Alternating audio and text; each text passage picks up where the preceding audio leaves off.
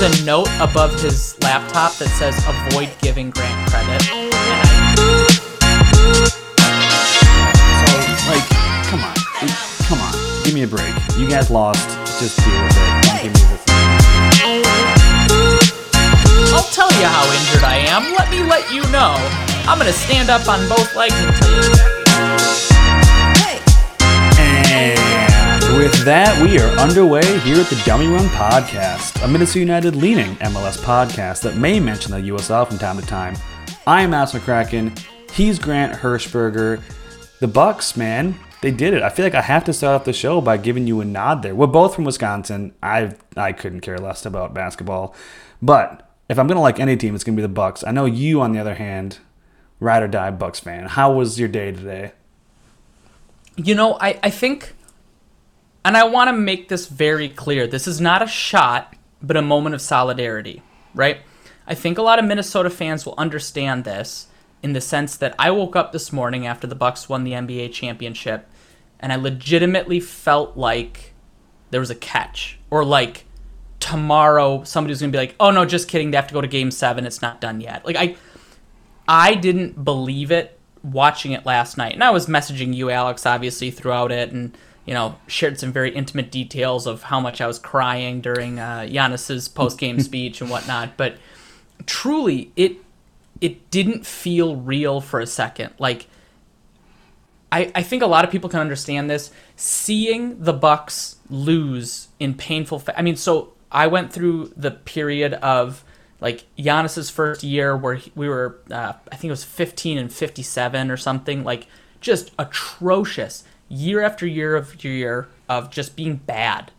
And then Giannis starts getting good, the team starts getting better, and then we just have the playoff heartbreaks where we had the best record in the regular season, and then we, get kicked out first round, second round of the playoffs.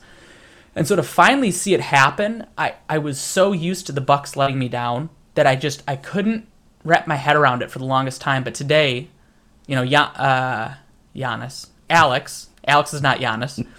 Alex brings it up because I'm wearing. Similar though. Yeah, same you height, do look same body type. Yeah, very yoked. Yes, just dominant on the court. Exactly. Anyways, I woke up this morning, finally accepted it. Alex acknowledged it because I'm wearing my Bucks shirt right now because I couldn't help myself. But here's the deal. I've had some people comment on my Twitter account that, looking forward to a Minnesota championship. And we are all actively rooting for a Wild championship. I'm a Packer fan, so I can't root for Vikings. I'm a Bucks fan, so I can't root for Timberwolves. But I would love nothing more than back-to-back Minnesota Wild and Minnesota United championships, which is the perfect transition. Yeah, I mean, you talk about the story arch there of following the Bucks, and here's hoping Minnesota United can do something similar. A good step towards that happened on Sunday. Going into the game, we were. I should say Seattle was 7-0-1 against us. We'd never beaten them. We had tied them once, and they had beaten us 7 times, obviously. And they had also scored something like the last 7 goals, which I suppose makes sense if you go back to the comeback and then how the season started. We talked last week. You said a 1-1 tie. I said a 2-2 tie. Neither of us were hopeful we'd get a win. I went to this game talking with people, at the bar beforehand and in the concourse. The feeling was definitely, if there was ever a time to do it, this was going to be it. A depleted lineup between injuries and call-ups. They had something like 4 people on their bench, and 2 of them were teenagers.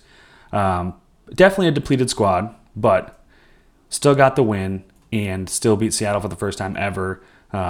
So I was riding high, and here's hoping that propels us into the rest of the season, and it's all downhill on a bicycle from here, right? I mean, you would hope so. I think, going into this game, there was no reason to lose. We absolutely had to get 3 points, especially considering, calling it what it is, Seattle was missing a lot of key players. And I want to take a second, pre-game review, whatever you want to call it, And just acknowledge the fact that, like, Brian Schmetzer has done a fantastic job coaching this team with significant impact players out of their starting lineup. So, no shots. I wouldn't trash talk Seattle for this game. Normally I would, because I actually actively dislike Seattle, which should tell you how much I'm trying my best to give them, like, real credit, which is it was a 1-0 victory where Seattle was playing like 16-year-olds. Like, we joke about Fred Emmings, but genuinely they had kids in their sub bench where they aren't even through driver's ed yet, and they're being expected to, like, come on and potentially make a game-changing difference. So, credit to Seattle. They are a good team. We had to win this game. I wish we would have won by more, but this is kind of a result that it's a win for both teams. Seattle lost their winning streak. That's a bummer. Or undefeated streak, I guess. But they did it with none of their starters available. Or I guess they had like 4. Yeah. They had Rui Diaz. And yeah. They had I've heard a lot of the Seattle fans have given the old, like, well, yeah, you had to beat us with Tacoma, whatever. And, like, yeah, obviously we're aware of who we beat. But at the same time, that's kind of part of the MLS. It's like every once in a while you have to put out a squad that's not your first. And, they didn't have... It's not like I've seen worse lineups on just, like, midweek games, I feel like, too. You still had Rui Diaz. You still had Brad Smith, who went off, a little bit earlier than typical. You still had Kalen Rowe. You still had João Paulo, who has been... he is... I always forget how good he is until we have to play him. I think Madranda plays a typical role in their team. So, like, come on, give me a break. You guys lost, just deal with it. Don't give me this, like, well, you only beat us because of this. But at the same time, on our side, I think I am keeping it a little in perspective that we did beat a depleted Seattle squad at home in what ended up being a late goal. So, I'm not going to give a late Seattle goal fans, by whom? It's weird because he doesn't ever really score late, so he should. We're going to talk about that. We'll get to that. I'll wait. But before this even started, we heard that after last week's San Jose match, if you listen to the Sound of Loon podcast, Callum mentioned that, I wrote it down, 1 or 2 things were said in the locker room, was his quote from the Sound of Loons that happened before the Seattle game, in reference to players calling each other out for the effort or the quality. I love to hear that. Grant, I shot you that quote as soon as I heard it. Coming out of that San Jose game and you hear something like that, what does that make you feel about the squad and what's happening in the locker room? Without knowing exactly what was said, we're both totally speculating. And that's what we all have to do, essentially, until we, finally get our secret microphone plant embedded into the light system or something. But, realistically, I'm assuming it's things that people are trying to push each other to be better. And that's the biggest part of this team, is that we are a good, high-talent team, but we're not playing to the best of our abilities. And I would love to see this team continue to push each other and have these expectations that we have a real quality number 10. We've got a real quality striker. We've got 2 great wingers. Actually, more than 2 great wingers. We've got 3 or maybe even 4 if you want to, count Justin McMaster's potential. And oof. The burn on Finley on that one was just evident. Well, okay. All right. I want to make this very clear. Great, not good. And Finley is good. But we are all, I think, in agreement that Finley, understandably so. Alex, you just cornered me into the worst topic. You were like maybe 4 if you want to count, and I thought you were going to say Finley, and then you're like Justin McMaster. Which is... Okay. All right. 5. Let me just wrap it up to 5, and Finley is included. No, I think Finley is understandably getting older and slower, and that's not an insult. I'm old and slow, and I'm younger than Finley. So, the fact that he's playing so well, and he's a smart player. He's a good dude. He's a great influence on the locker room. We like Ethan Finley.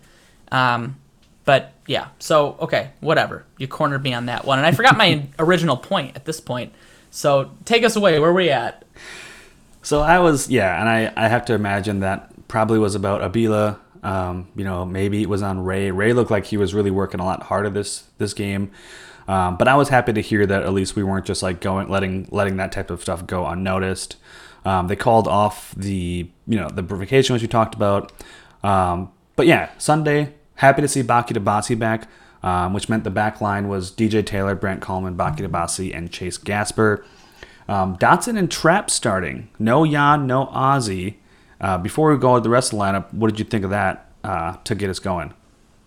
Well, if you listen to Extra Time, Trapp is not the ideal midfield partner, which drives me up the wall. I know, we have to change our intro line to that may mention Extra Time from time to time, because honestly, it is bonkers how little, attention they give to certain games. And so, for example, Alex had been tweeting back and forth with some Extra Time guys about, they were saying, what can we do better? And Alex said something on Twitter about how, could you have at least one person watch the whole game of every game?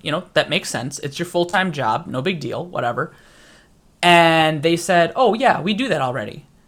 And Alex and I both collectively on Twitter said, no, you don't. You absolutely don't. And to that point, the undefeated team, the Seattle Sounders, lost to the Loons, an underperforming team that has been an upstart a little bit. That should be like a big-name game. That should be interesting to you. You should have watched that game. It was also the only game on Sunday. It was the only game on Sunday, and they still got the people involved in the build-up wrong. Mm-hmm. Still. You should have it in front of you, period, even if you didn't watch the game. But if you did watch the game, you would know better. So, I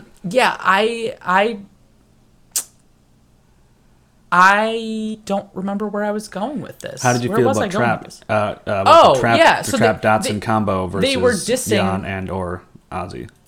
Right. They were dissing Will Trapp. And that's the funniest part about it, is that Will Trapp has been actually a very influential part of this team in 2021. I mean, he's been a very, very helpful part of building our offense out of the back, because that's clearly what we're attempting to do. So, I think Trapp and Dotson is our best midfield pairing. Yeah. Dotson is a Tasmanian devil in the midfield.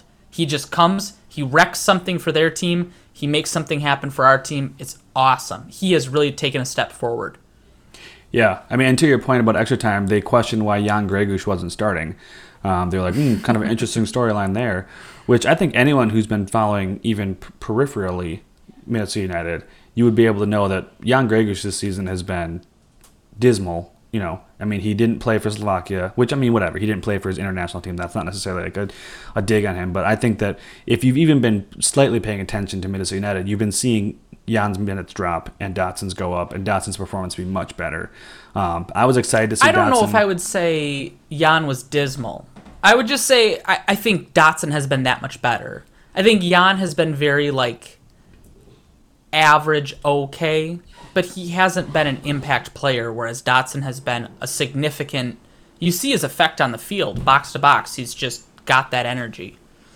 Yeah, if you're not someone who typically goes back and rewatches matches, this is a great one to do it. It was on just national broadcast ESPN, so it's very easy to get back. You don't have to avoid local blackouts. So go back and watch it again. I thought that was about to be a dig on me. If you're not someone who rewatches matches, you would think that. Yeah, true.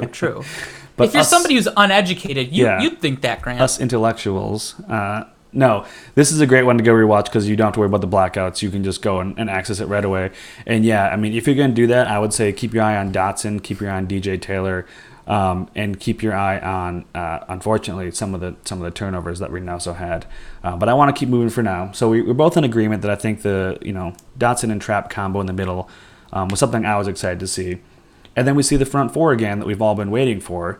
Obviously Fragapane, Emmanuel Rosso, Robin Lod, and Adriano New up top. Another great game to see them. They're finally all healthy, working to get comfortable with each other a little bit better. But obviously as the game unfolds, I think in the first half we didn't register a shot on goal. I took your temperature last week on how we were feeling about things. And during my rewatch, I had sent you a bunch of videos. And there was a chance early on, especially for Adrien Hunou, where he tried to kind of one-time it as it rolled into the box and got it almost as wrong as you can get it. Still early, but how are we feeling after another match of seeing those front four up there?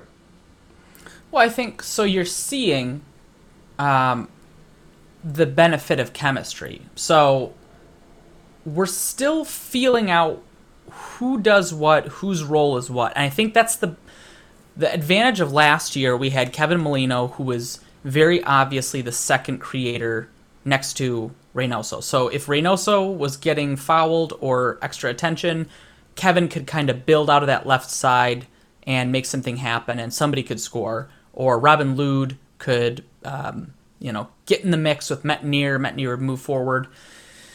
This year, I think we're still trying to figure out who goes where, who does what, and what happens when player A takes the ball up versus player B. So, we saw Fragapane make some really, really great penetrating runs. I know especially in the first half, there was a couple of runs where at speed he's dribbling through 2-3 people in a big old cluster and still getting past them. And so, as a fan, just a quick pause there, that's super optimistic to see. That ability right there is so beneficial to what this team needs. Alex, did you notice those Fragapane dribbles? Yeah, I had written down that Fragapane had another just amazing game. Whether it's his speed, he's actually working really well with Chase Gasper in terms of their communication, which I was kind of worried he would just be like, who is this, effing kid who can't figure out how to pass me the ball? He's coming from Argentina or whatever, to playing with alongside Chase Gasper. But they've actually seemed to have a pretty good relationship. Put respect on Pedro Gasper's name, all right? They seem to have a pretty good relationship, and they're kind of working together well. And for me, Franco has been just a huge piece for us. And I think he's one that hit the way we hoped he would. I mean, I think only Emmanuel Reynoso and maybe Darwin Quintero, you can say, came in with a level of hype and just immediately hit the ground running with boom, making an impact. I mean, he is the first player in Minnesota United history to have a goal or an assist in his first 4 matches. Right away, he's making an impact, and every week, I look forward to watching him play. And it was really fun to actually get to watch him play in person on Sunday. I mean, tell me if I'm being too dramatic, Alex, but he's literally a younger, better, faster Kevin Molino. Oh, absolutely. Yeah. And that's the craziest part is I was on record last year saying a healthy Kevin Molino is one of the best players in Major League Soccer. And I genuinely believe that Franco Fragapane has the ability, and he's already shown the effect, that he could be better than Kevin Molino, and probably will be, realistically. When this team understands where everyone needs to be and what their individual roles in an offense are, especially, and this will be probably a talking point later, but especially when Reynoso is getting additional coverage or attention, who's going to take the ball up the side? Who's going to take the ball up the middle? This team is going to be a lot of fun to watch, and they already are. I mean, besides the fact that we had 11 shots and only 2 of them were on goal, both by my boy Robin Lod, but we can address that later. I'll keep waiting. I'll be patient. Yeah, and I mean, I before he even got here, I said I could see him being a Diego Rossi-esque player in the terms of him playing a huge role in our offense in the way that Diego Rossi plays a huge role in LAFC's offense, where he doesn't almost even feel like a left winger at times. He feels like a second forward. But we were in the middle of talking about how we're feeling on the front four. 2 games in, and we got sidetracked on Fragapane. So why don't you pick it back up where you left off, Grant? You would have to remind me where I left off. Well, you left off on Fragapane, talking about, it's the front four, and, they need to be cohesive. And after only 2 games, I think we need to keep our expectations in check in terms of what realistically we can expect out of 4 new players, all learning each other's tendencies and how they kind of work well together. But at the same time, there's some stuff that I'm already frustrated with, just in terms of no shots on goal in the first half. I feel like we see countless runs end with, both Fragapane and Lude cutting into the middle, and Ray and Unu catching themselves caught, kind of everyone on top of each other, and there's just kind of no creativity, and which is leading to no shots on goal in a whole half. Absolutely. I think, just judging from the eye test right here. So this is going to be a classic Dummy Run podcast analysis where I'm mostly going with my gut feeling. But I think a lot of the problem is we have two inverted wingers and then a striker who's trying to find space and then a number 10 who's dragging a ton of attention around himself.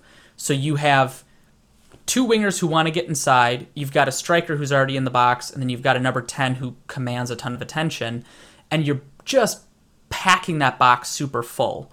And so we need to find ways to spread the field back out, and that may eventually lead to us playing more of a traditional winger role, which is, maybe keeping some of our guys out wide a little bit, similar to like a 4-3-3 or something like that, where we're just kind of staying out more towards the sidelines to get space. Because I do not have any concerns right now about Adrien Unu. I actually think he will get in form. I think he'll find his touch.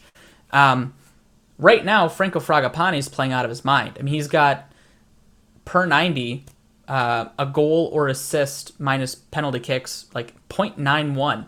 That's second in the entire Major League Soccer. So he's doing great. It just comes down to, what does this team want out of their offensive pieces? What do we want Robin Lod to be doing? What do we want Adrien Unu to be doing? And, I don't know what Heath's plans are, but the players on the field have to find their role, which I'm sure they will. I'm sure they'll get it. But yeah, and I'm not ready to kind of pull the plug on anything. It's been two matches, and I think say what you will about no shots on goal, and obviously that's not great. But at the same time, you look at what Seattle had shots on goal, and it was like Rui Diaz shooting from like 22 yards out, and it kind of just like went to I think there's maybe one challenging one in there that really was close. So it's like, okay, well, is just shooting at it randomly any better? No. I think that if you watch some of our 1-2 passes and getting as we go to attack the goal, you notice it's just an inch late, or there's a little bit miscommunication, and when you're playing that quickly, it just takes the smallest little thing to kind of slow down that run enough for them to recover. And so I'm still feeling like if things just click a little bit better, we're right there, and we are, could start putting away like crazy because we have the talent, right? I mean, that front four, I think you could argue against almost any front four. If they're playing the way that they could, I think that it could be the strongest one in the league, hardly close to. I mean, I give it like legitimately 2 more games before this offense is clicking better than a barbershop quartet. Like, we are going to be real. Yeah, laugh at it, Alex. That was a good one. We're right there. We're on the precipice of an offensive breakthrough. I truly, genuinely believe that. Mark it down. I do think that Adrien Unu's inaccuracy right now is very interesting, just because he was so accurate in Ligue 1 over in France. And so I wonder if part of it is just the additional physical. So there's obviously 100% more quality over in France. Totally get that. I think there's a little bit more physicality in America, in Major League Soccer. I know Premier League is kind of the peak of physical and quality, but I think Major League Soccer surprised a lot of players. It surprises a lot of new players coming across the sea. So, Adrien Unu, I think he's going to play very well against the Timbers. I'm ready for this game on Saturday, but he did not have a great game against the Sounders, unfortunately. And it's not just him. I mean, we are ranked last in terms of shots on target in the MLS. I believe I heard that on the broadcast this weekend. So it's not just him. He's definitely not helping the cause, but it's discouraging because you want it to be better, but it's also like it seems easier to fix. If those start clicking, you're off and running. It's not like we're not creating, we're never have the ball, or we're not in their offense third. It feels like something that if it just starts falling and as they get working together better, it could just really click for us. We're not just last in shots on goal. We're last in differential between goals minus expected goals. So, like, we're expected to score. We should be scoring at a much higher rate, and we're just not. In addition, I tweeted from the Dummy Run podcast account a little while ago that Reynoso is, across the entire Major League Soccer, Reynoso is number 4 in progressive passes, so passes towards the goal in the right direction. He's number 2 in shot-creating actions, so he does something, a pass, a nutmeg, whatever it may be, creates a shot. And then 3rd in Major League Soccer for passes that specifically lead to a shot, and then 2nd for completed passes into the 18-yard box, which the only person above him is Carlos Heel for New England Revs, who is playing out of his mind. But if you're completing passes into the 18-yard box, that should be translating into goals. Realistically, it just should. But his assists minus expected assists, he's in last place because his teammates are kind of letting him down. I mean, he really has been playing very well, and the only reason he's not racking up assist after assist is we can't finish yet. Yeah, I mean, we've talked about that. He's not the arrow, he's the bow. And I think that you and I a little disagree this year on his play. I do obviously look at those stats and you can't deny them. He's been having way too many turnovers, either in our half of the field or very near it. And that's my frustration with him. There was one especially this last match that was really bad, where it was just kind of being passed back and forth around like Debasi and Coleman, and kind of setting up, shaping, seeing how things come out. And he came back to get the ball, and they gave it to him kind of inside the circle, and they were still both standing there to be outlet passes. And instead of kicking it back to one of them and just going around the player that was in front of them with the ball, he tried to beat him, and he lost the ball. And they were going back like a 3-on-2 opportunity. And those are the ones where we don't need him to be trying to beat that man. If you're like, yes, a number 10, you want them to be the guy who's trying to beat a guy that will then open up the play. Take on this guy instead of passing it, and then you're through, and we have a couple on runners, and like those are the things, whatever, 20, 30 yards out, do your thing. But when it's in our own half and there's not really even any like play that would develop if you were to beat that guy, that's where I'm getting really frustrated with him.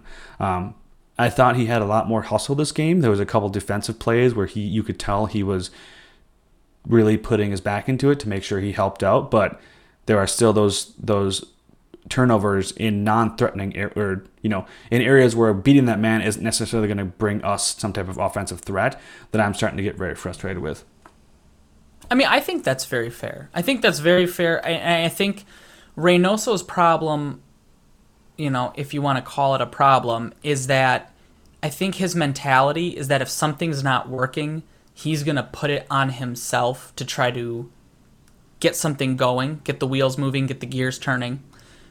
But in reality, the problem is that other teams are so cued into the fact that he's, the talisman, he's the guy who, like you said, the bow who fires the arrow, that you almost don't want him to put the whole team on his back, because maybe you should just be moving the ball away from yourself and get the attention away from yourself for a little bit. And then once, the defensive midfielder, the 6, the center backs kind of fall asleep on Reynoso, that's when you get back involved. Yeah. And I think Reynoso wants to do too much too early.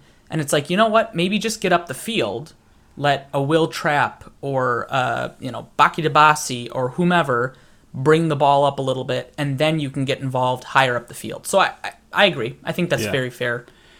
He had one really good free kick that just barely went over.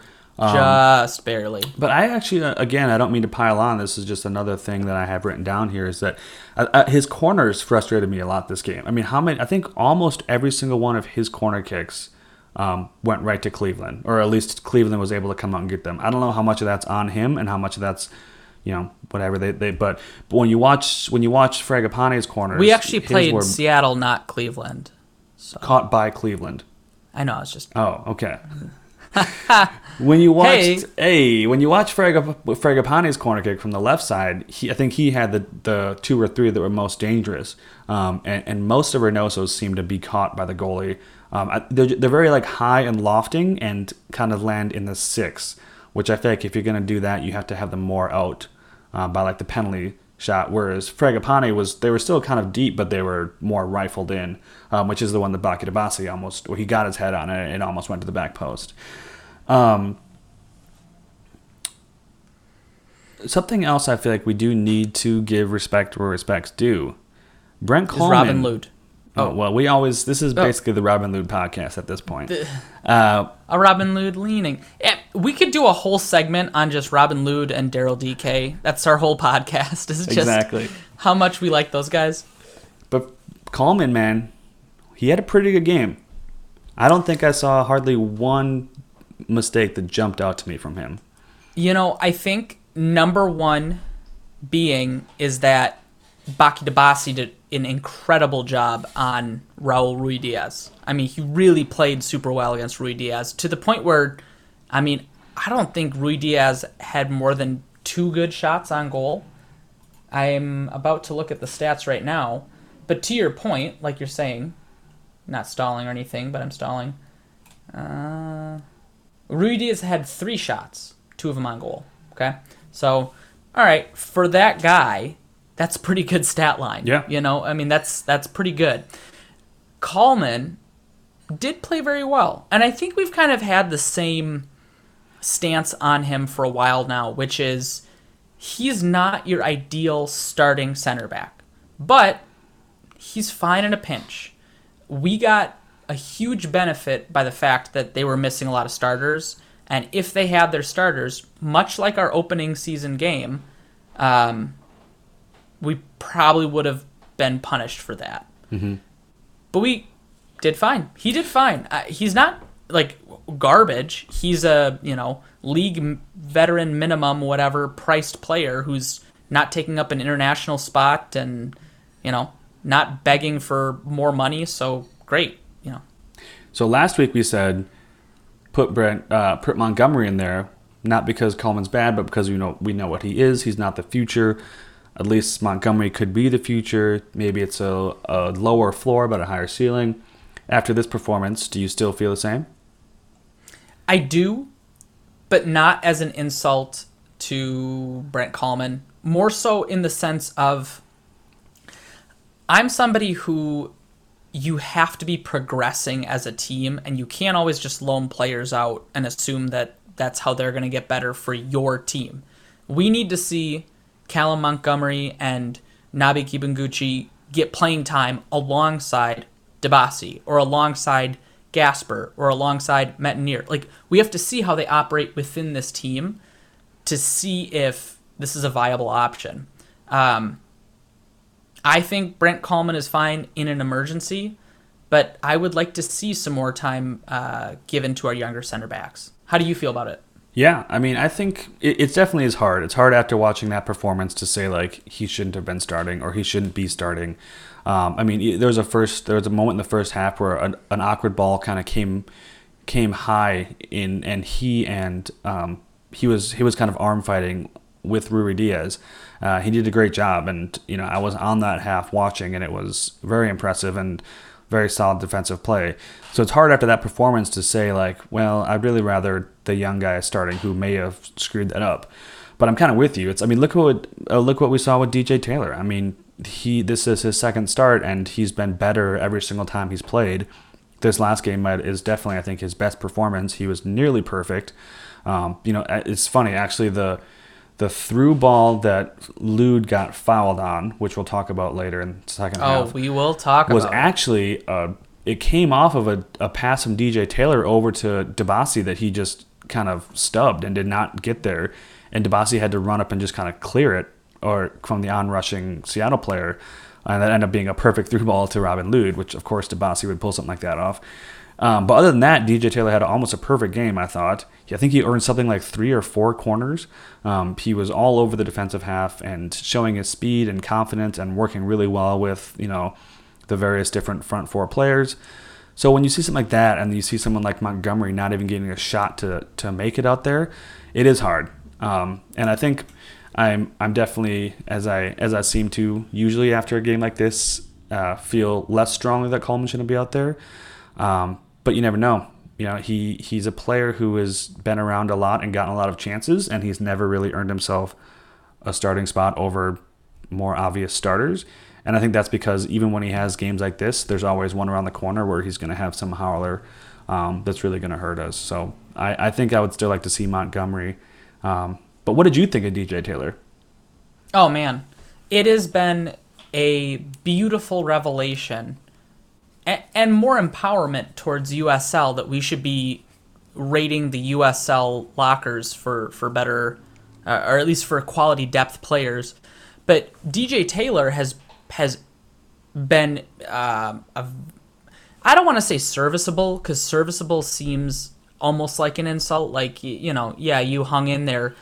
I thought he was one of the better players on the field. I honestly thought I keep calling it the Metnier role because it's such a offense and defense contribution type spot at that right back position, how Heath wants those players to play. I really, really think DJ Taylor has been a great pickup. And when Metnier comes back, I still think Metnier takes the starting spot, not as an insult to DJ Taylor, but as Metnier's prime, and he was playing very well before he left for France. His prime, he's still in it. He's still playing very, very well. So no insult to DJ Taylor, but it's good to know that if anything happens, if Metnier gets injured or if he decides to go back to France or anything like that, we've got a good backup right back. Yeah, I mean, we talked about not saying Rui Diaz's name. Brad Smith plays a huge part in their offense. I mean, he's kind of one of my go-to fantasy guys because he usually gets an assist or a chance created or something like that, which as a defender obviously is great. And he was, invisible basically. I mean, DJ Taylor had 2 or 3 times where he read a pass and was there before Brad Smith was, or stepped into a slot. Super impressive. Again, it was really fun to watch him play. One of those especially. He had a good breakup and clearance. I don't know if it was the first half or second half, but it was like a really good goal-scoring opportunity for Seattle, and he just came in out of nowhere. Yep. In speed and cleared the ball out. Yep. And I'm doing the Italian. It's beautiful hands. Yeah, he really did. And there was a couple of those that happened on the side that we were standing, and I got to watch him kind of read that play and move into the position before it really happened. And it's one of those things that kind of sucks that he's going to probably, find himself with a spot when Metnier's back. And with DJ with Gasper playing well, I don't see him getting moved out there. So he'll likely kind of go back to the bench, which you hate to see for a kid who just had two good performances like that. But I mean, obviously, we're not going to, let Metnier lose his spot. He might not be fit yet. I mean, he hasn't played a soccer match in a month or two. I mean, because with the break and then missing games, I mean, I'm sure Metnier will be, working back on getting his fitness. So I wouldn't be surprised if we see DJ Taylor for a few minutes here and there while we get back up to match fitness. But it seems like the end, it's an inevitable end where he ends up back in the 2 spot. I think so as well. I think, DJ Taylor has played some left back, so it's an opportunity there. But, I would assume that Metnier comes back and DJ Taylor probably gets one more game while he's kind of getting up to practice and match fitness, because he's over in Paris right now doing his green card stuff, so I'm assuming he's not playing full games of soccer. I mean, maybe he is. Well, he is back in training this week, we know. Oh, but he hasn't played games, obviously, yeah. You're right, you sent me that. That's right. So I could see, one more game going to DJ Taylor, but I think as DJ Taylor, your mindset has to be really optimistic that you've made a really good impression to the point where if Metnier or Chase Gasper slip, DJ Taylor is just a no-brainer fill-in for both of them. I mean, you're first up, which isn't a terrible place to be when you're 22, 23 years old in Major League Soccer. For sure, yeah. I mean, another great game from DJ Taylor. I think we were both hopeful on his performances before he got a chance to play. seeing him play. It's been super great. And we talk a lot about the defense. We've had so many injuries and changing, but I mean, at the same point, like kind of how we started the show, like we got to score goals. When you look at our goal differential, I mean, we're -3, and we're one of only 2 teams in the playoff picture with a minus goal differential, and the other team is Portland, who's directly behind us at -4.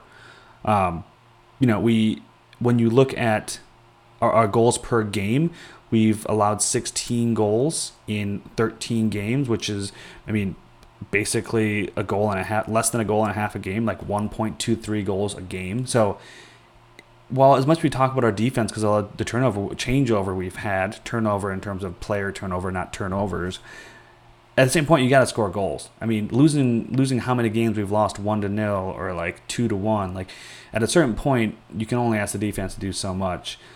Really great performance by DJ Taylor, but again, it's kind of time to start stepping things up a bit more on offensively.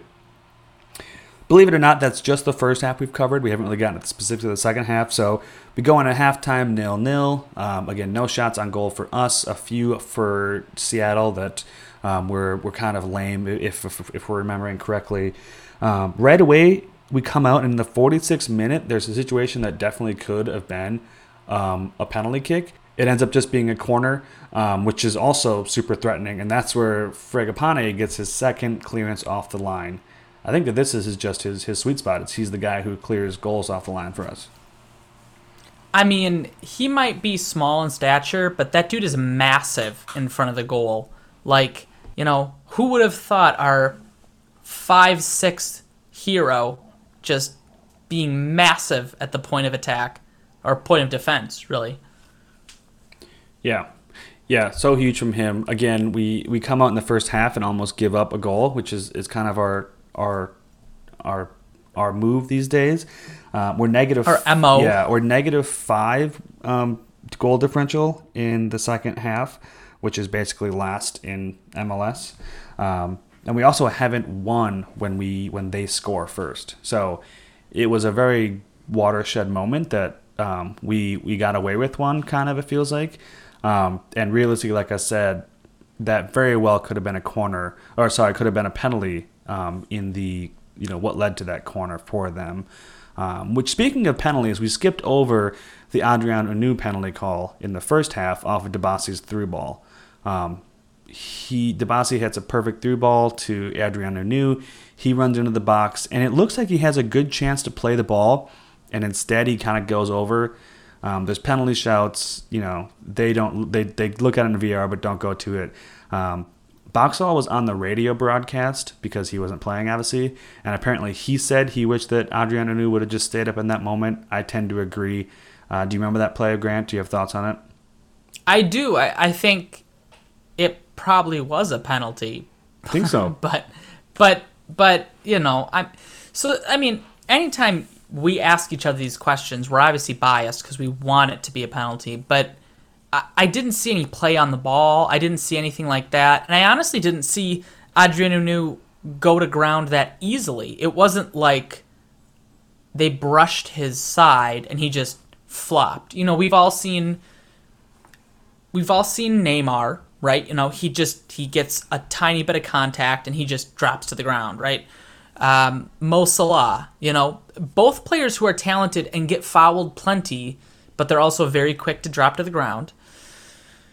I thought he had real contact that wasn't ball oriented in the box. It should have been a penalty in my opinion, but what are you going to do, right? Like, we have seen situations, if you're in a game where people don't go to ground, like Romelu Lukaku for Lukaku. Didn't say that right. I never say him right. Yeah, I'll try. For Belgium, and he didn't go to ground, and he didn't get the penalty, and he didn't get the goal. So it's like, what is a player to do in those situations? I don't really know. You can try to stay on your feet, but is that going to get the goal for you? I don't know. It's tough. It was a really messy situation, and it wasn't great by any means. Yeah, as much as you don't want to be the guy like encouraging like cheating or whatever, again, quotations, there are times where you're like, ooh, buddy, your honesty on that one did not pay off, because if someone's following you, it's not your job to fight through their foul. In this situation, I do not think Adrien Hunou was fouled. I think he went down too early, and I wish he would have stuck with it. At least get a shot off. But I mean, with how you're struggling, like let's try and stick with this play. Well, I think I would like to say not every. I'm going to call it a dive, but hear what I'm saying. Not every dive is the same. Some flops are because you're calling attention to contact that has been occurring, and some are in order just to receive a penalty kick. There's no contact, and you're just, throwing yourself onto the ground. And so, to me, cheating is when you have no contact, you're just dropping to the ground. And then not cheating is like you're trying to call attention. You're saying, "Oh, I've been hit. I actually have been tripped. I have." Wait, what is so funny? I've been hit. I've been hit. I don't know. What are you saying? What are you calling? I mean, what that dude from Colorado dropped to the ground when he got punched in the side. So I've been hit. Where does this land? I'm in your spectrum of the two types of flop. Somewhere For in the middle? me, I think Adrien Hunou actually got hit. Was it a big hit? No. Was the dude back in Colorado who got punched in the ribs by Ramon Abila a big hit? No, it wasn't a big hit, but he got hit, and he's right to drop to the ground because that got the attention that led to the red card. So it's complex, I see Alex smirking over there. No, I just think does I'm hit. It's perfect. What do you want me to call it? What do you want me to say? It makes me think of like Nick Swardson's character in Reno 911, the rollerblader, when he's like sitting on the ground, like I was murdered. But anyways, he was. Yeah, but he was. I think I totally hear you on that, and I've definitely I've explained to people why sometimes it is better to go down. And to your point, if you're calling attention to a foul that happened, I think you're totally fair to do it. In this situation, I think it's a little soft. If you look at the way he goes down like he was like being pulled from behind, and if anything, he would have been like elbowed from behind. So. Whatever. We're talking about Hunou, right? Because we're not even at the Robin Lod. We're not even at the Robin Lod part, but it was very similar to that. So, back to the second half. In the 51st minute, there was a really interesting moment where, like we were saying earlier, the build-up was happening. It happened really well. Robin Lod cut in. Fragapane cut over. And Robin Lod went to play a through ball and just did not hit it hard enough, and it just paused the whole counter. And that's the type of thing I took a video of it on my phone and sent it to you and said, like, this is the type of thing that, like, when these pieces are clicking, Robin Lod's ball is ahead of him and he's got nothing but space. I think it actually might have been Adrien Hunou who had to come back and get it. And those are the type of things where when we're a little sharper, that very easily could have led to a goal. And that was in the 51st minute.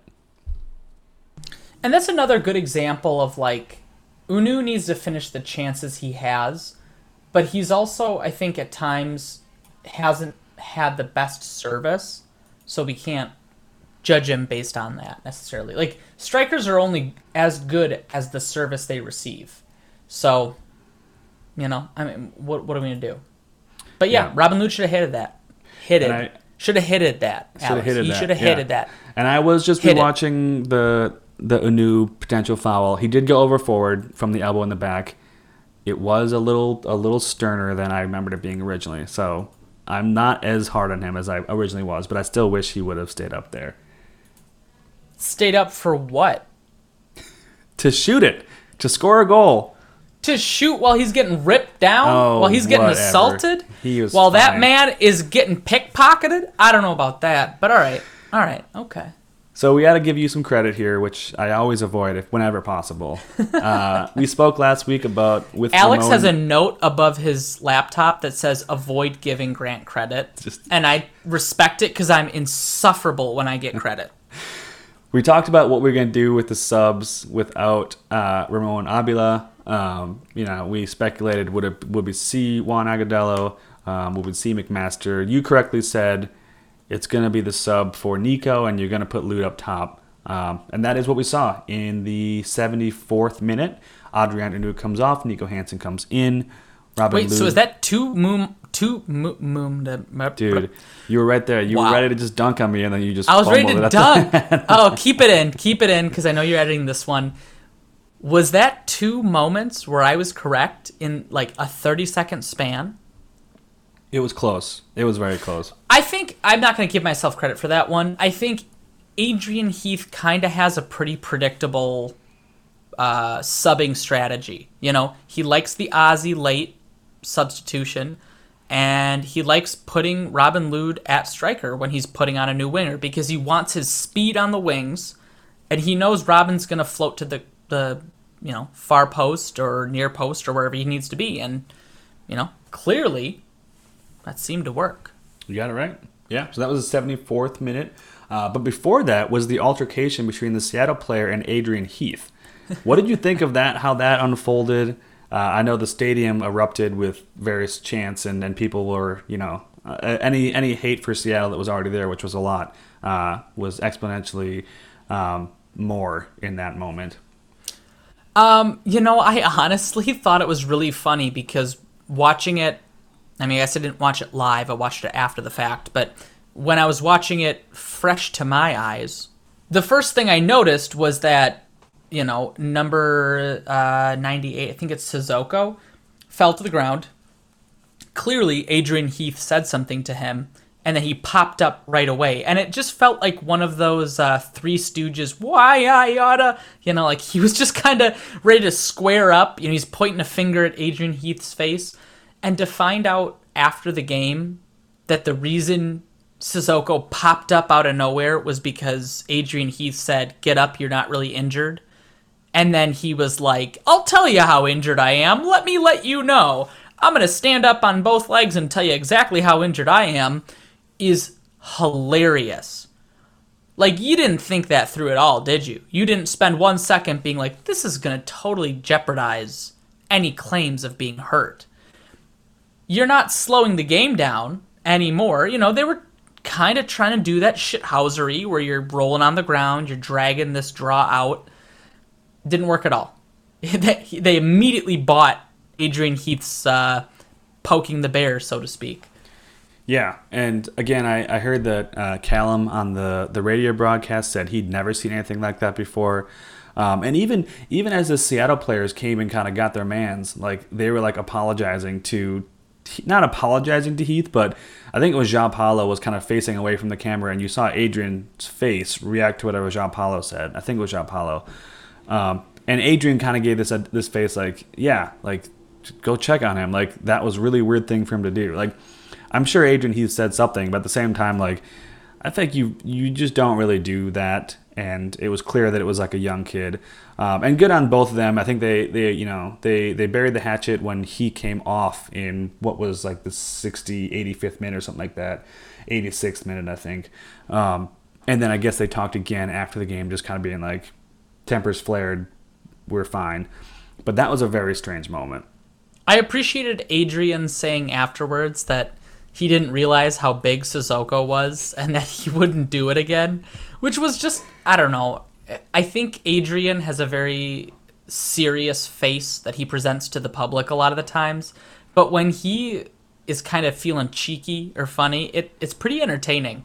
There was a real moment of, oh yeah, no, he's like 6'2", that's a big dude. Well, and I think it just goes to like, I think it shows his character a bit too. Obviously at no point he was going to fight the player, so how big he was would be irrelevant. I think it was him showing, kind of laughing it off and kind of trying to help. Almost self-deprecating, to a degree. Right, yeah. Right, helping the young kid who probably got a little heated in the moment, probably take some of the attention away from him. And I thought it was a pretty cool quote.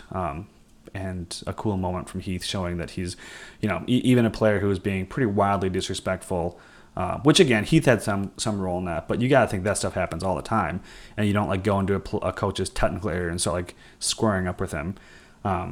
Very strange. But anyways, 71st minute. Quick question. Yes. In his prime, in the physical peak of Adrian Heath, how good of a fighter do you think he would be? Not good. I don't know, man. He's from like the scrappy part of England. I don't think he would be good in a sense of like hockey terms, but other soccer players, he could probably throw down a little bit. Have you ever watched him play back when? Like back for like Everton? Highlight reels, yeah. Yeah. Everton during quarantine, they did like some throwback game that they played live on YouTube, and I watched it. He would not have been very effective in an altercation. No. All right, fair enough. So I will not pick him for my 5-a-side gang fight team. I would say that's probably a pretty safe bet. Yeah. 74th minute, Nico comes on. Somewhere around there's a moment where Reynoso gets kind of trucked over, and as he's rolling over and the player's kind of coming over him, he kicks up one or two of his feet, and that I feel like can be a direct red card if they review it. I sent you that clip. Did you think I was being a little dramatic there?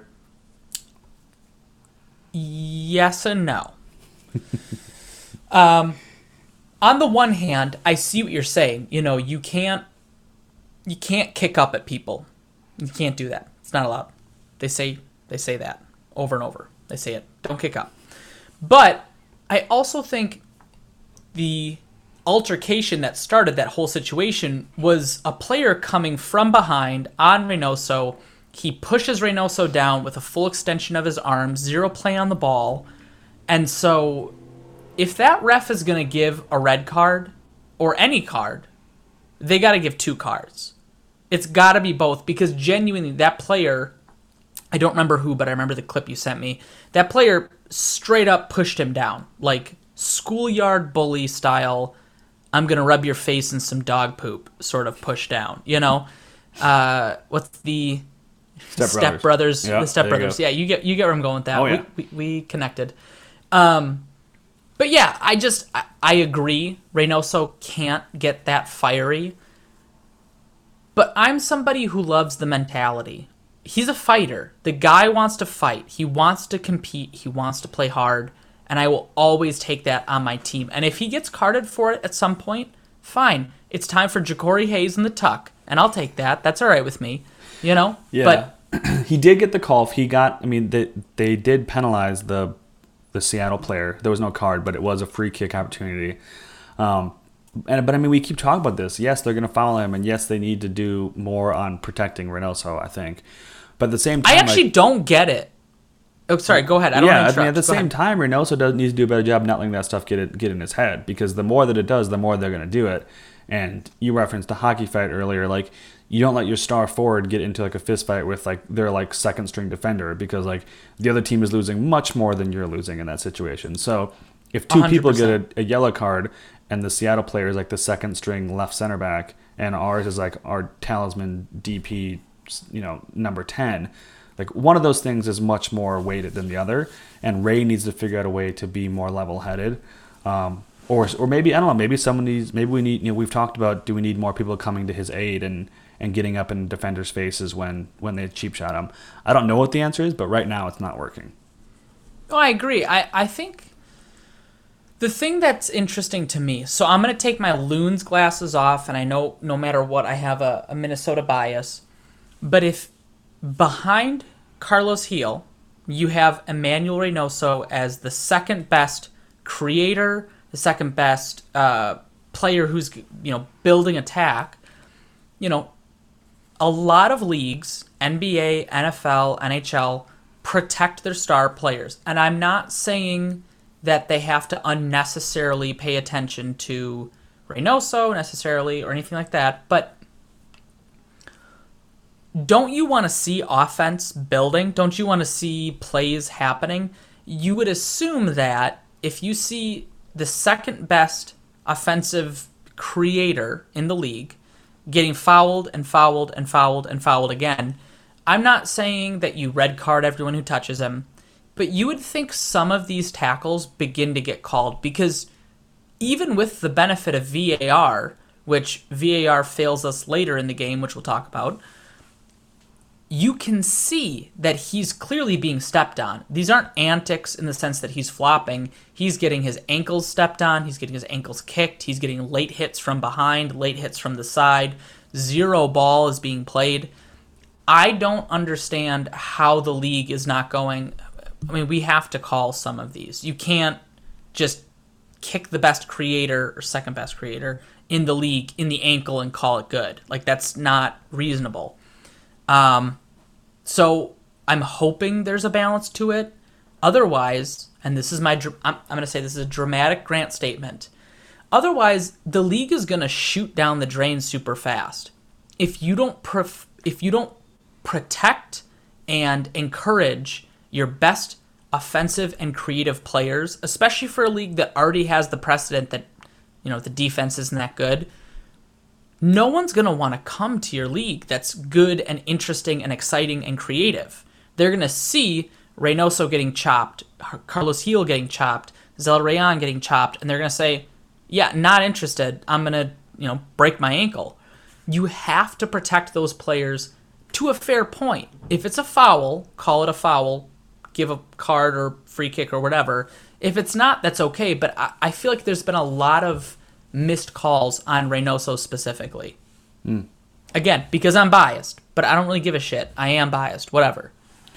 Yeah, and I almost sometimes I wonder if it's just like a human kind of, a thing that it's hard for them to keep calling them because they happen so often. It's like the way you don't give a yellow card early on in a match. It's just like like you don't give a second yellow card. Even though the penalties are the same, after you've already called it enough times, you're just like, I'm going to let that one go because I just gave him 3. And it's like, well, they're still following him. Yeah, I don't know. There are some times he goes down soft. But to the point you're making that you're almost not finishing the thought process in is that they keep making the fouls because they're not getting called on them. If you give a yellow, especially because we both talk about this all the time, Major League Soccer hates giving second yellows. The first yellow will come out easy, no question about that. Second yellow, they can murder somebody on the field, and the ref will still be like, yeah, well, okay, but he got the ball, though. I know the guy's dead. No more, like, hand signal. Like, you better not do that again. I forget what movie it is where he's like, call me a little bitch 8 or 9 more times, But truthfully, like, there is such a hesitation for that second yellow, especially with PRO referees, the Major League Soccer referee group. They need to start putting their foot down, because if they don't, if there's not a second yellow given against a player fouling Reynoso, he's just going to keep getting kicked in the ankles, and there's going to be no creation, and that's going to be very boring for the league. The league benefits from highlight reels. I don't know why they don't realize that. I don't think I'm quite as far down that path as you are in terms of protecting. Call it a rabbit hole. Protecting star players so that there's a higher scoring game. But I do think that it's fair for a ref to come into a game with a certain amount of context. And I think that they fight to not do that, to come into a game and ref it just like any other game. But I think it's okay to say, listen, every game this year, people know that the way you stop Ray is you get on his ankles early and he gets frustrated and he takes himself out. And which is fine. You don't need to give people yellow cards more frequently, but I think it's okay for hurting someone's feelings. I don't think it's bad. I think it's okay to go into a game knowing that. And when you start to see it happen, to pull the captains aside or pull the player who's doing it aside and say, we're not doing that today, okay? Like, yellow cards will start coming because I know what you guys are up to right now. But it's a delicate game. Well, that's reasonable. I think that's very reasonable to look at it and go, these are the players that get fouled often. Hey, look, captains, both teams, look, I'm going to be watching for specific fouls on these players because it's been happening a lot.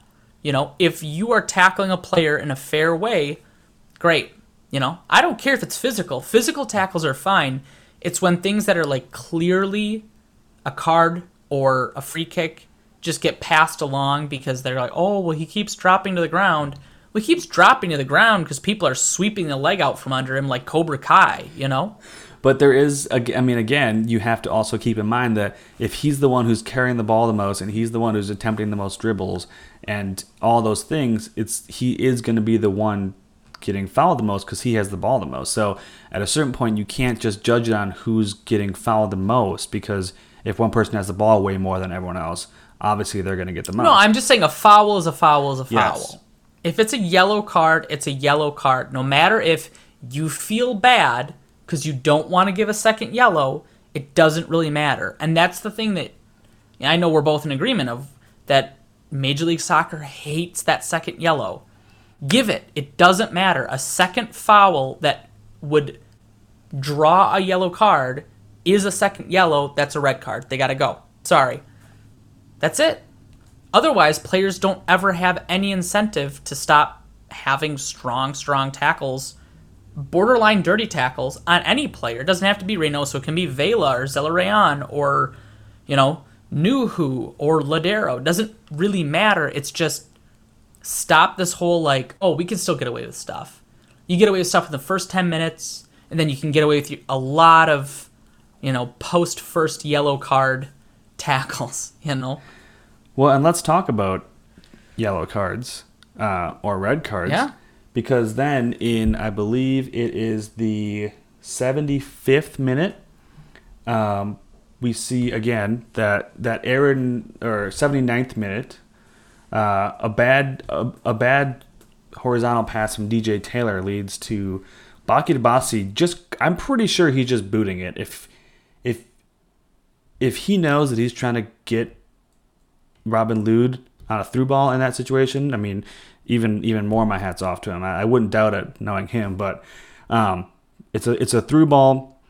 Robin Lod gets onto it early, and it is a shockingly clear pull down from behind, and what I would argue is dogso as well. What's inside the penalty box, and it's obvious also dogso because there's no other defender back. Hold on, Alex, for our listeners who may not know, what is dogso? And also, what is updog? Dogso is denial of a...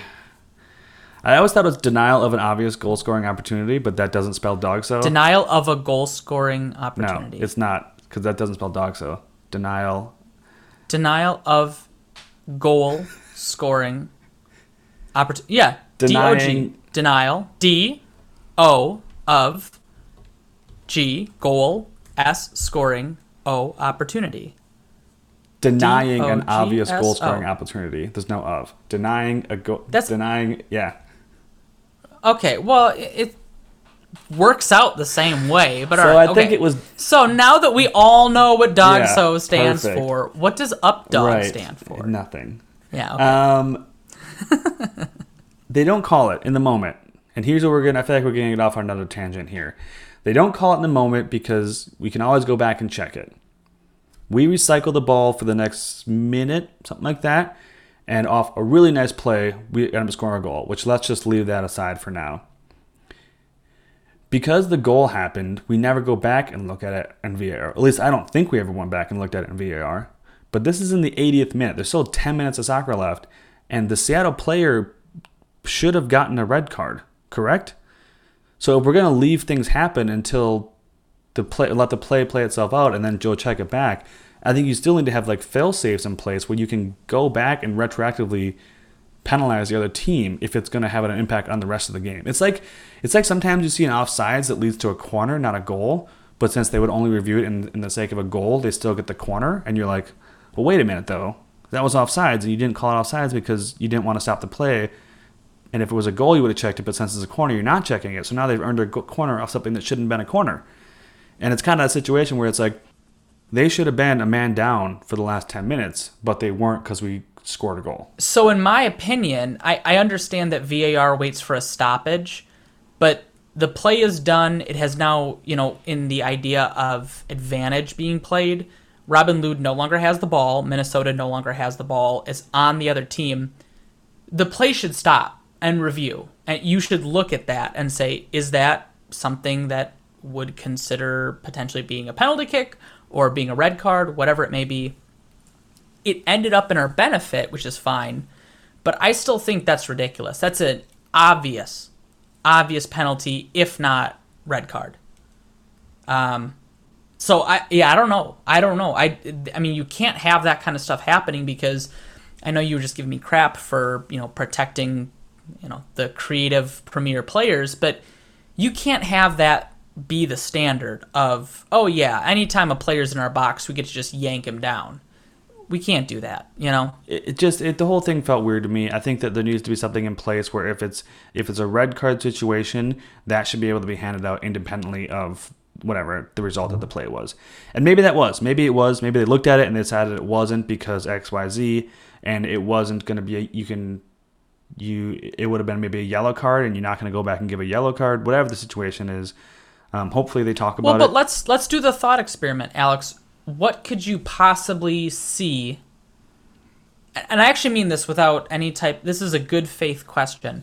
What could you see in that play that wouldn't warrant some kind of card or penalty kick? Like, because right. I actually don't see it, genuinely. So I do mean that. Why would they not call that? Right, exactly. Yeah, we never saw, we never even saw a replay of it in the broadcast. They never went back and looked at it, I don't think. So I never saw what the play actually happened. Maybe they did. Maybe, I don't know. But we don't know. It was a frustrating moment. It worked out fine, but whatever. It worked out fine, right? And that's kind of like the thing. Like, okay, do we just not, like, are we being too petty here? Like, it worked out fine, let it go. Again, I mean, Ray very much could have had a red card earlier if they had looked at things more closely. So, I don't know. It frustrated me that that's the way it ended because we very well could have tied that game and then it would have felt even more, off. But here we are. We won in the end. So the ball gets recycled, and then Nico and Ray and Lude team up for a goal that was very pretty. Good hustle by Nico to get back. He sends it through to Lude. To Ray, who does a good job bringing it down. And then no-look nutmegs the Seattle defender on this perfect through ball to Nico Hansen, who does a good job of kind of doing a cross that's a pass, not just booting it into the box blindly. That finds its way to Robin Lude, who taps it in the back corner. He's wide open. I was kind of on that corner where he scored and saw the whole thing unfold. And from the time that it left Nico's foot to the time that it got to Ray to kick it in, felt like it was like 5 minutes. It just felt like the ball was going so slow. And you just felt like someone was going to be able to close down on Lude. But in the end, he's able to tap it in. And he scored in the what minute, Alex? I believe that was the 80th minute. 80. So that's within the 15 minutes. I think you said 10 minutes. The last 10 minutes of a match. No, I said 15. 15. Okay. It's the golden hour for Robin Lude. I don't know what it is. I would assume it is Robin Lude understanding that at the end of the first or second half, players are tired, they're losing a little bit of focus, etc. But his runs to, because they're almost always, when they're the last minute goals, they're almost always, runs to a far post, runs to a near post, etc. He's in the right spot. And so moving forward, I know I can't remember off the top of my head, but I had somebody on Twitter ask, is he our best striker? I mean, right now he is. I think Adrien Hunou will be our best striker, and I still believe that he will be an elite Major League Soccer striker. But right now, Robin Lude just gets where to be. And right time, right place. I wouldn't call that a lucky goal. I would just say that's a savvy run to shade in, pop outside, go far post. Nico Hansen looks for him. And credit to Nico. I mean, he was running his butt off the whole game when he went in. So you can't draw it up much better than that, in my opinion. You could maybe make the cross a little faster, like Alex is saying. We could score. No, to be clear, I'm not saying the cross happened slow. I'm just saying it felt like it happened slow. Alex wants all his crosses to be like double speed, full time. And that's it. Got to launch it. 80th minute, we kind of, the last 10, 15 minutes plus, 10 minutes plus stoppage time, which was 5, I believe. They had some chances. We had some more chances. In my notepads, I didn't actually write down anything in the last 10, so I don't think anything too crazy happened. And we well, got to let's win just go at ahead home. and we got to win against their backups, which you play the team you play. Mm-hmm. So a lot of Seattle fans very salty about, oh, you played our back, whatever. Like, yeah, I understand it would be a different game with Jordan Morris and Nico Ladero, etc., but that's not our problem. That's your problem. So we got the win, 3 points. Now we move into a very, very juicy game against the Portland Timbers. Well, yeah, but hold up. Before we get on to next weekend, did you watch any other games this weekend besides ours? No, I didn't actually. I was kind of busy this weekend. So, did you? What was that? No, I actually didn't either. I was running around all day Saturday, so I didn't get to watch any. I did my best to monitor based on fantasy, which, by the way, is just kicking off. We're actually recording this Wednesday. We lied on our Twitter, and the 6:30 I games lied. are Let's just, call it what it is. I lied. The 6:30 games are just kicking off. I'm playing Ari, and I just realized that one of my starters is not in. One of my Red Bull starters. I was going to switch him out, but I'm going to leave it. It's a 2-week game or a 2-game week, so I'm going to leave it. We'll talk about that later. I didn't get to watch. I watched. They have like that. The weekend wrap up of all the goals that happened in MLS that week. It's like 5 or 7 minutes long. So I watched that and kind of got a gist of what happened on Saturday and Sunday, I suppose. So basically, you watched about as much as the extra time guys watch. I'm not going to say yes, but yes, apparently yes. You can go ahead and agree, because I guarantee you Andrew Wiebe doesn't listen to this podcast. He's got other things to not do with his time. But Mason Toye got a brace in a crazy win for Montreal. Mukhtar? Yeah. Yeah, got the fastest ever hat trick in the MLS in like 14 was it like minutes. 16? Yeah, it was 14, crazy. 16 minutes. Yeah, bonkers. I mean, good for Chicago, right?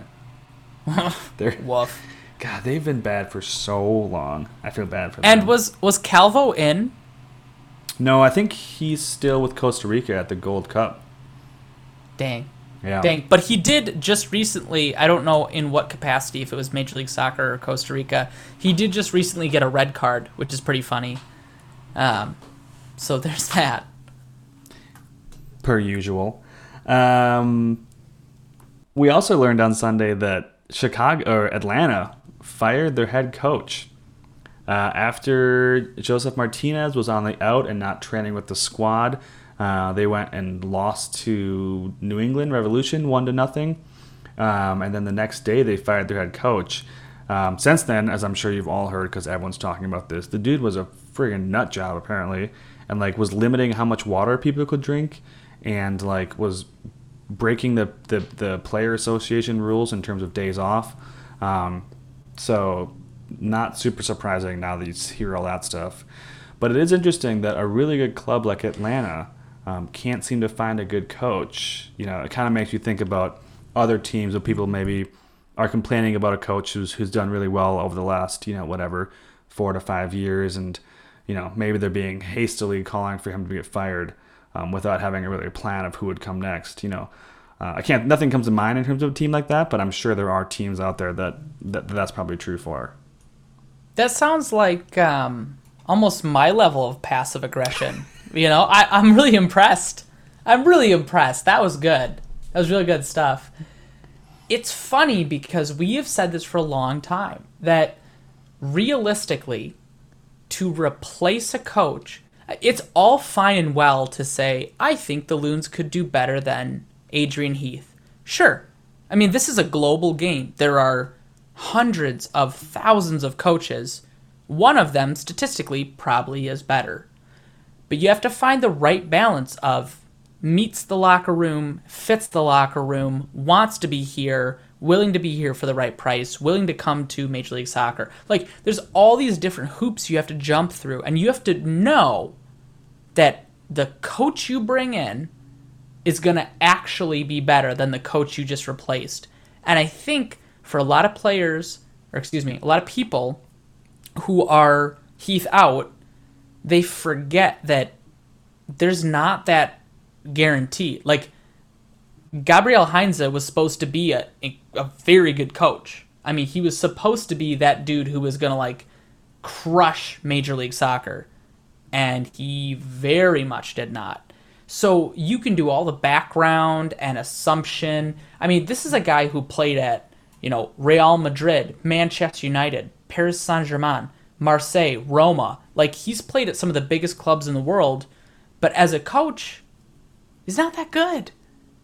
And that's just what it is. We've seen Frank de Boer come in, and he was supposed to be good. And we've seen, another Atlanta United coach. Interesting. Mm-hmm. A little bit of schadenfreude there. But the point being, it's not as easy as just, this guy should be better.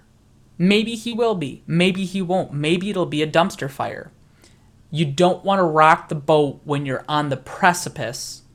When you were one goal away from making the MLS Cup final. It's just not smart. So I took too long to acknowledge your point. No, it's not even really even just on the coaches. I mean, they have to come in the right time when, with him out, he's kind of been building this whole team, and now a new person has to come in and kind of like pick up his like brainchild, and like if it doesn't fit what they want to do, now you got all these players who are just signed. I mean, and then there's just so many factors that go into a coach being a good coach.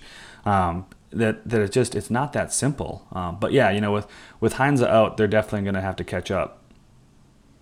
For sure. So that was a do pun. You know that was a poorly placed pun that I stole. You know Twitter. what? That was so smooth. That was good. That was good. I had to stop you before you launched into explaining. Off of my just poorly. Well, placed and pun. we don't want to spend too much time like relishing their demise. Oh, see, that was original. I stole mine straight off Twitter. Gosh, you are you are a classic. But like lately, Atlanta has been straight up buns. You know what I mean? Like they've been bad. Now it's too much. That locker room was split down the middle, like a hot dog bun. Yep. I got you. I'm with you. There it is. I'm okay. with All right. you. Okay. Just trying my get best me out not of to here. Help me out. So they're looking for a new coach. We saw the same thing in Toronto. That was a terrible experiment there. We said at the beginning of the year, or maybe it was into our 4-game slide, that we said we need Heath to get better at in-game improvements. Since we're talking about coaches, the sub and the formation change that he made on Sunday directly led to the goal that was scored. And we've seen him use 5 subs more often. I think his subs have done a better job of playing a role in the game. Are you ready to say he's started to get better at that? Do you think it's just, was he never bad at it? He just didn't have the pieces? Let's get a little status check on how you're feeling about that conversation we had earlier this year. I think he has been bad at it. And I think he has gotten better at it. He will not admit that. He's the type of guy, he's never going to admit it. But I think realistically, he does have some good pieces, but he has had good pieces before. But I think he is finally, I don't know what clicked in his brain, but finally he understands, how early we need to make some subs. Granted, he still waits until, the Ethan Finley for Franco Fragapane and Ozzy for Emmanuel Reynoso still came in the 86th minute. I think they could come maybe a tiny bit earlier. But, we've seen him make subs in the 89th minute, Mm-hmm. So it's progress. It's progress in the right direction. And we talked about it last year when we lost in the Western Conference Final that, Brian Schmetzer outcoached him, which Brian Schmetzer, I was just like scatting for a second there, a little jazz fed. I can't talk. Holy cow. Brian Schmetzer is a very good coach, so to be outcoached by Brian is not an insult necessarily, but he didn't make the right subs because he just had tired legs. He had players who had been playing the last 8 games continuously. Bring some new, fresh people on. I think he's starting to get it. I think he's starting to understand what he needs to do, and we'll see as it continues on. We'll see if he can build upon it. Yeah. How do you feel about it? Yeah, I've definitely been happier with it. I'm sure if you asked him, he would say, well, I didn't have the right people before, so that's why I wasn't doing it. Which, okay, yeah, to some degree I think I agree with that. I think he's also gotten better. You had Raheem Edwards on your bench. all year. He's been playing I'm not for making a LAFC. joke. Yeah. I'm not making it. Raheem Edwards, he made an impact. Anyways, sorry. No, so I think he has gotten better at it as well, though, and I've been a lot happier with what he's done this year. Last thing for around the league, Busio.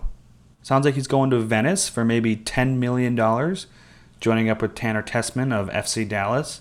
We kind of all knew this was coming, right? Like, Busio, I feel like, was one who was for sure headed overseas, and it was probably happening sooner rather than later.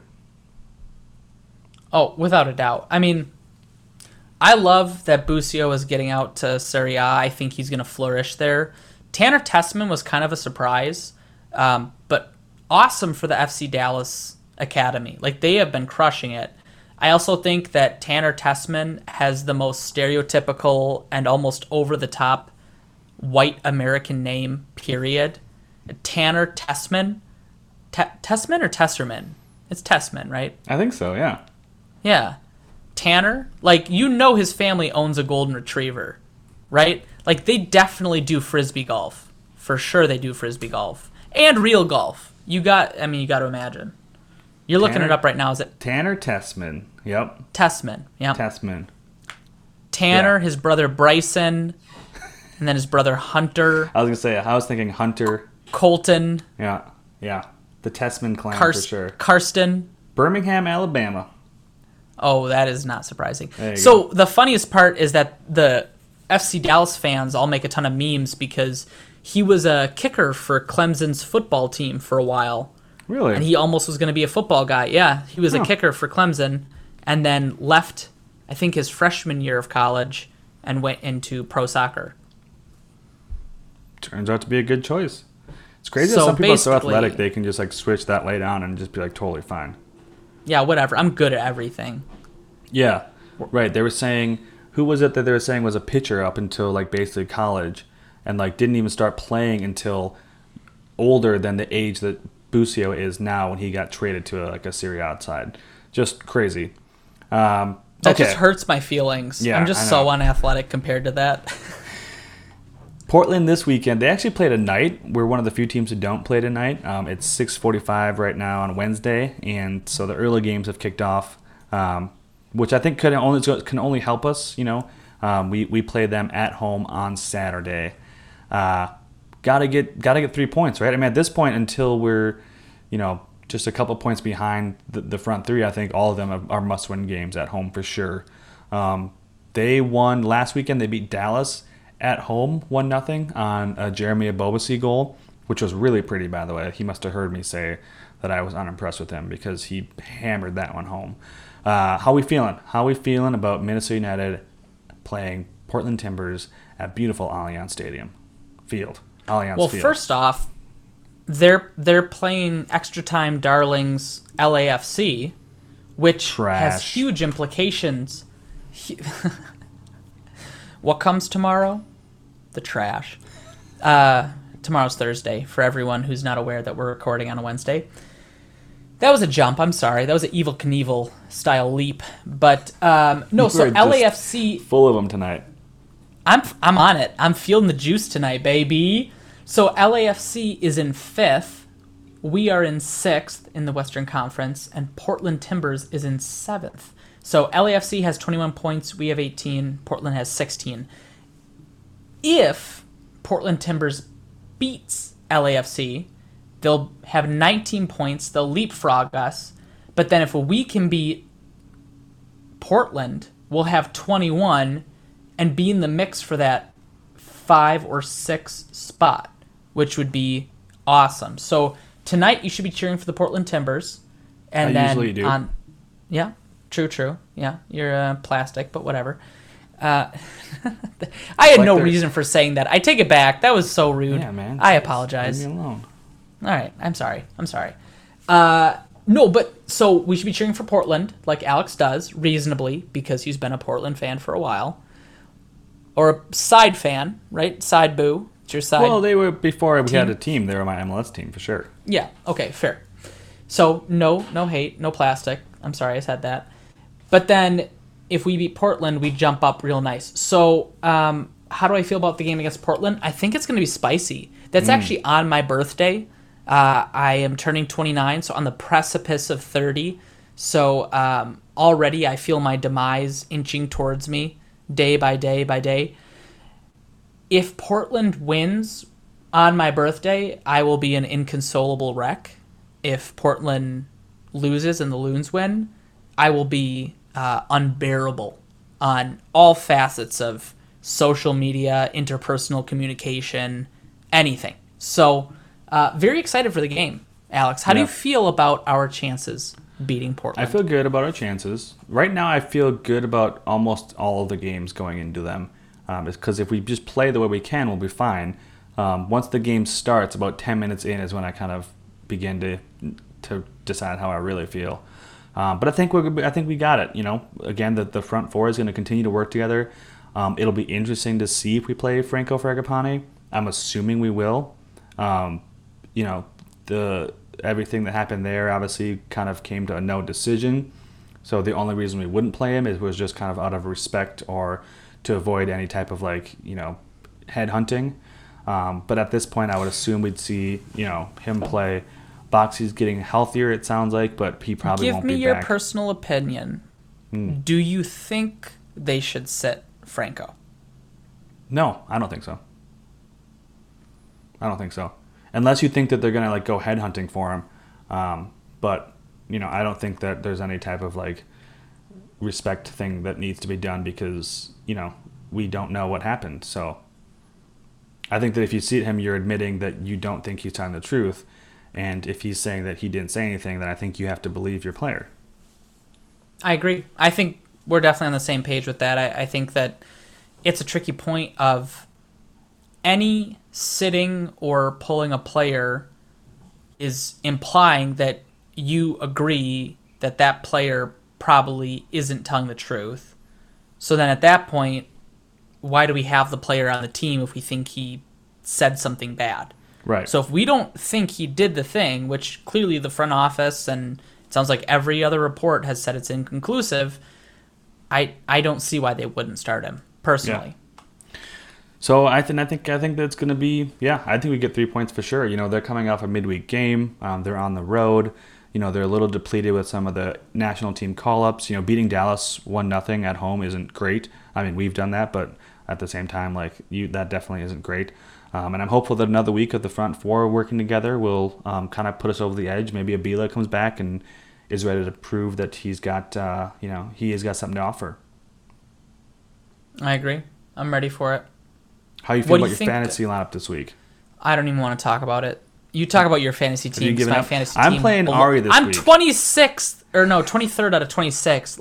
I'm not a bottom feeder, but when you factor in the fact that I think it was Jake has been locked out of his account. That's the 26th ranked person.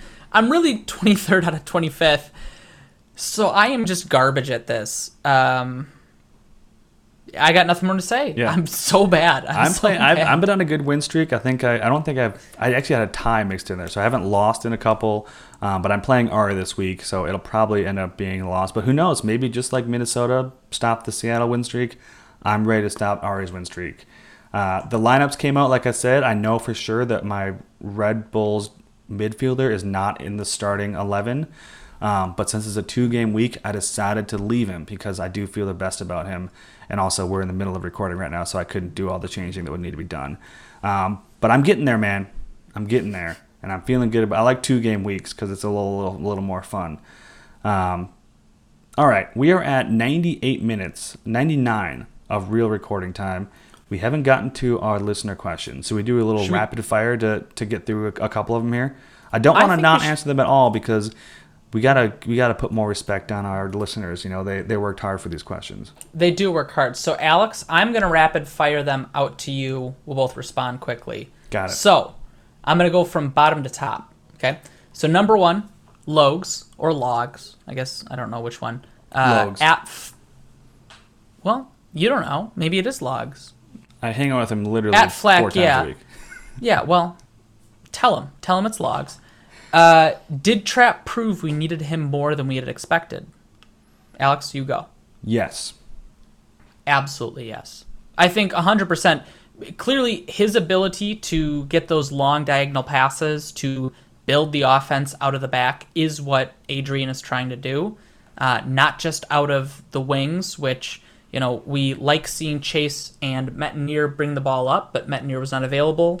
I think Trapp has proven to be a fantastic signing in the offseason, especially on a free transfer. Yeah. And I think coming out of last week's game when he didn't play, we said we noticed that he was missing. And then this week when he was in, I think I noticed his playing well. So 100% yes. Next, it's the same Sam, but different. He is himself says, since the Dotson Trapp pairing is clearly the best way forward, how much do you think we will see of Jan for the rest of the season? Does he even have a role to play now? Also, what's the official dummy run routine for helping get your voice back after a match? Asking for myself. I think Jan plays an extremely limited role going forward, unless he can turn his form around and start playing the way that we all know he can. It's weird to not be playing a DP more than you are, but right now you just can't argue with the fact that Dotson and Trapp are the better pairing right now. Getting your voice back, I don't know, man. This is my first time losing it in like a couple of years. I just roll with it, let that raspy voice just kind of take you home. Yeah, I would agree. I think you just have to embrace the rasp. There's no reason to get your voice back. You just let it happen. It's a good excuse to sound mysterious, especially if you don't tell your friends or coworkers why you have a raspy voice. What do we see from Jan? I think Alex is correct. He has to find a way. Unfortunately, he's in a bad position because we don't have like the Open Cup to balance the stuff out where he could get some play time through the Open Cup. He has to find a way to play very, very well in practice to earn that spot back, or in a substitution role earn that spot back, which credit to Dotson. Dotson has played so well. So I don't know how to get Jan back in the lineup, but that's sucky for Jan because I like him a lot. It's good for the team. The fact that Jan Gregush, a good player who was in the Euros, is our bench player is a very good indication for the team. TK at Ton7 says, as players from France have taken up to 6 weeks to get their green cards, how worth it is having Romain possibly out that long? Also, no shade on DJ Taylor. He's doing great. Thank you for the postscript. We agree. Go DJ. Alex, what do you think? Yeah, I think if you're going to... Well, first off, I think it's just great. I'm sure these players like having the green card, right? Like, I think that makes their life easier. And if they want to stay here afterwards, whatever, that's obviously... I think that helps them. But opening up international roster spots is great. We can even start selling those international roster spots.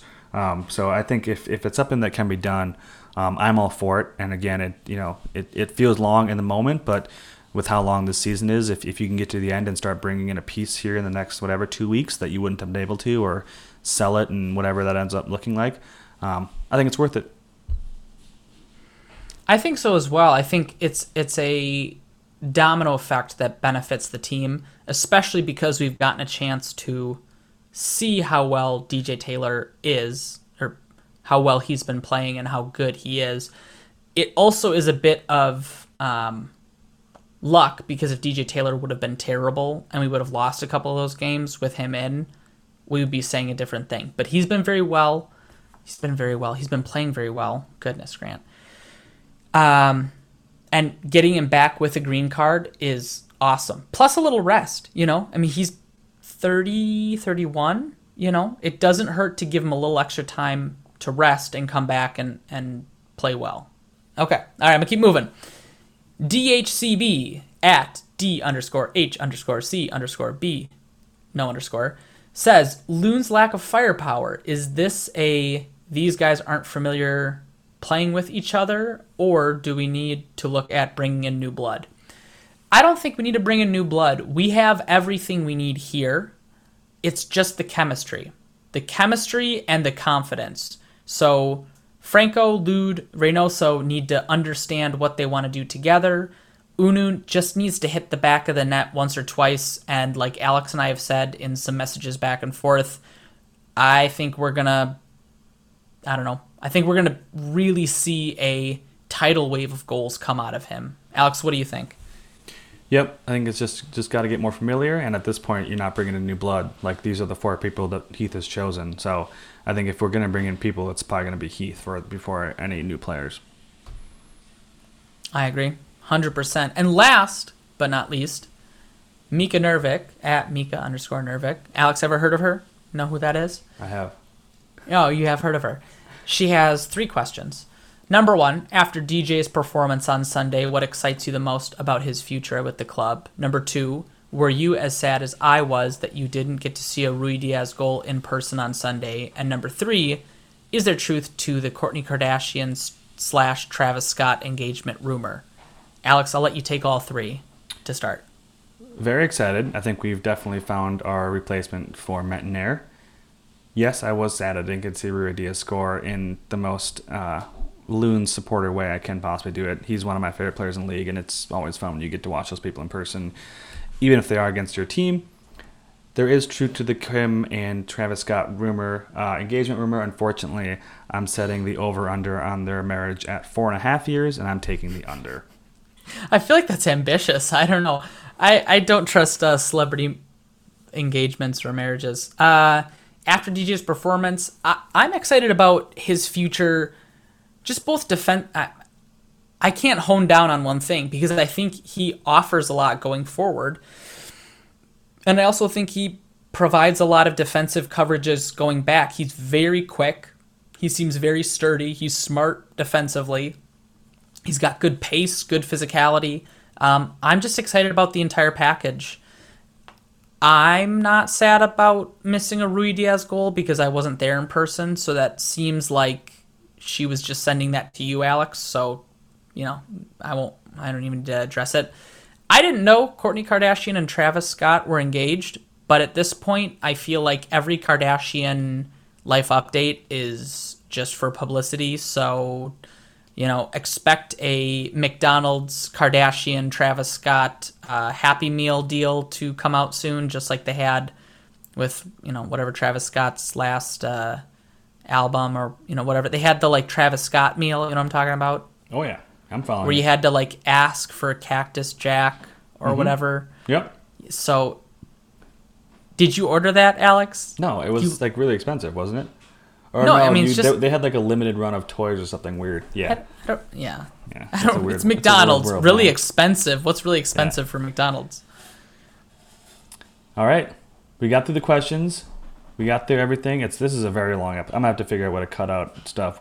Don't cut anything out. We are basically at 2 hours of real record time at this point. So I'm going to have to figure out how we cut down. And I guess if you're listening to this, you can look at the clicker and see how much I was able to cut out. If one of your Alex and I started missing, this one saying that we were going to make it a quick one. Yeah. If one of your questions is missing and you asked one, that means that you got cut because we did actually run through all the questions. All right. Games tonight. Game on Saturday. Got to win it. Until next week. Go Loons. Go Loons.